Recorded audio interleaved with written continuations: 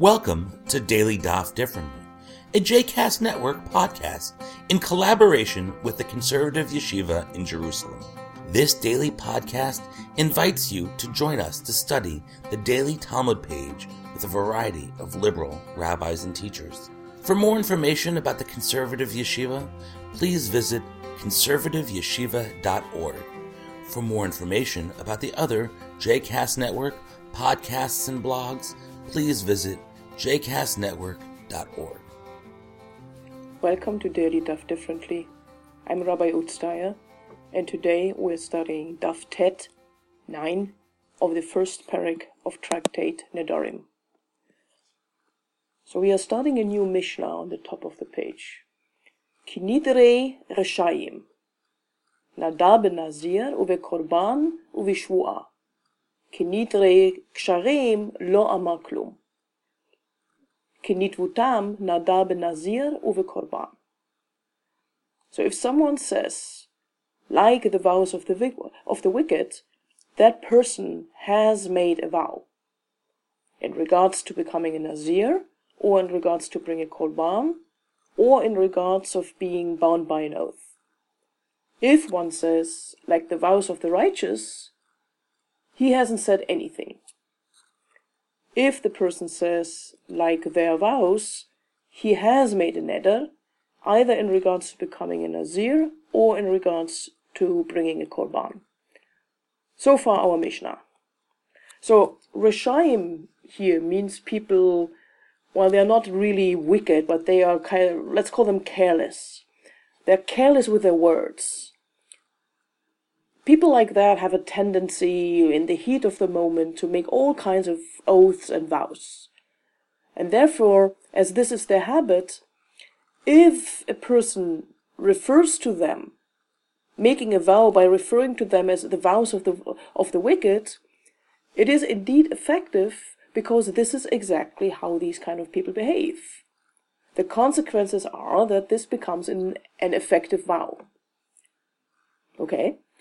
But if one says, Kenidrei Ksharim, on the other hand, like the vows of the righteous people, it doesn't constitute a valid vow, because everybody knows that kosher people, righteous people, are very careful with their words and don't make nedarim like this hastily. The Tosfot explains that righteous people would not make nedarim to prohibit things which the Torah allows to start with. And we see again here how reluctant the rabbis are in regards to anything that has to do with vows and oaths. On the one hand, words are considered very powerful. And to make a vow, which by definition always involves God's name, it's a thing not to be taken lightly. But the rabbis very generally are not very crazy about having people going around and making all kinds of vows, obligating them to do or to refrain from things. It says a lot about how the rabbis looked at this. And when we read in the Torah about the Nazir, that such a person had to bring a sin offering at the end of his or her period of Nazirut, it tells us something about what the general attitude towards these kind of vows was. So, if we are going back to the text in our Mishnah, a righteous person might make nedavot, and these become binding if a person refers to those ki nitvutam nadar. So, the difference between nedarim and nedavot is a question of personal liability.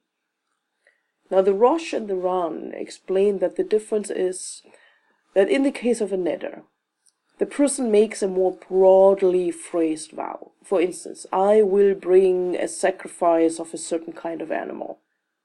But you haven't specified the specific animal that you had in mind.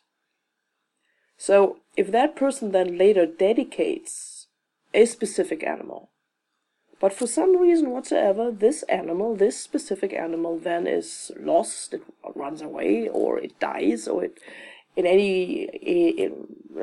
becomes somehow injured, the obligation still stands, because the obligation was, or what you said in your vow was, I will bring a sacrifice. A sacrifice, not that particular animal. So that means that you have to replace that animal with another animal. But in the case of Nedavot, on the other hand, here the person dedicates a specific animal as offering for his or her vow. So if that specific animal that was already mentioned in the vow subsequently dies or is lost or in any other way becomes pasul, no further obligation exists, because the specific animal for which the vow was made is no longer available. End of story. So in the mind of the Mishnah, this is preferable, because righteous people do not make vows of which they cannot oversee the extent of the obligation. In the case of a neder, on the other hand, you don't really see where this will lead you in the end. So, let's continue, or go back to the case of the Nazir here.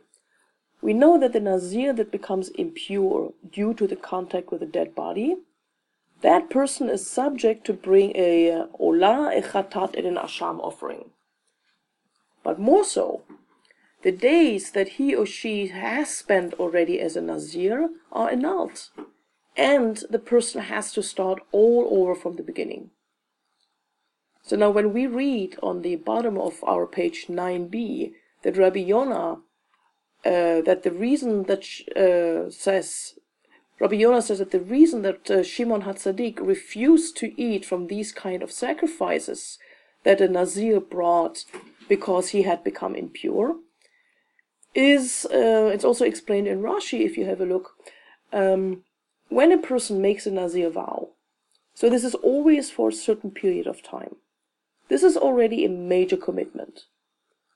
But then, if the Nazir becomes impure from a dead body, he or she has to start the period of Nazirut again.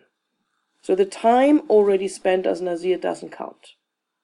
So Shimon HaTzadik assumes that a Nazir at that point is, let's say it out loud, is rather fed up with being a Nazir. And when he or she then has to bring the required sacrifices that basically will revert him to the beginning, he or she is doing so half-heartedly. So Shimon HaTzadik considers then these kind of half-hearted sacrifices as chulin, as unconsecrated, and hence they are forbidden to eat. I hope you've enjoyed today's episode of Daily Daf Differently, and that you'll join us again tomorrow for a new page.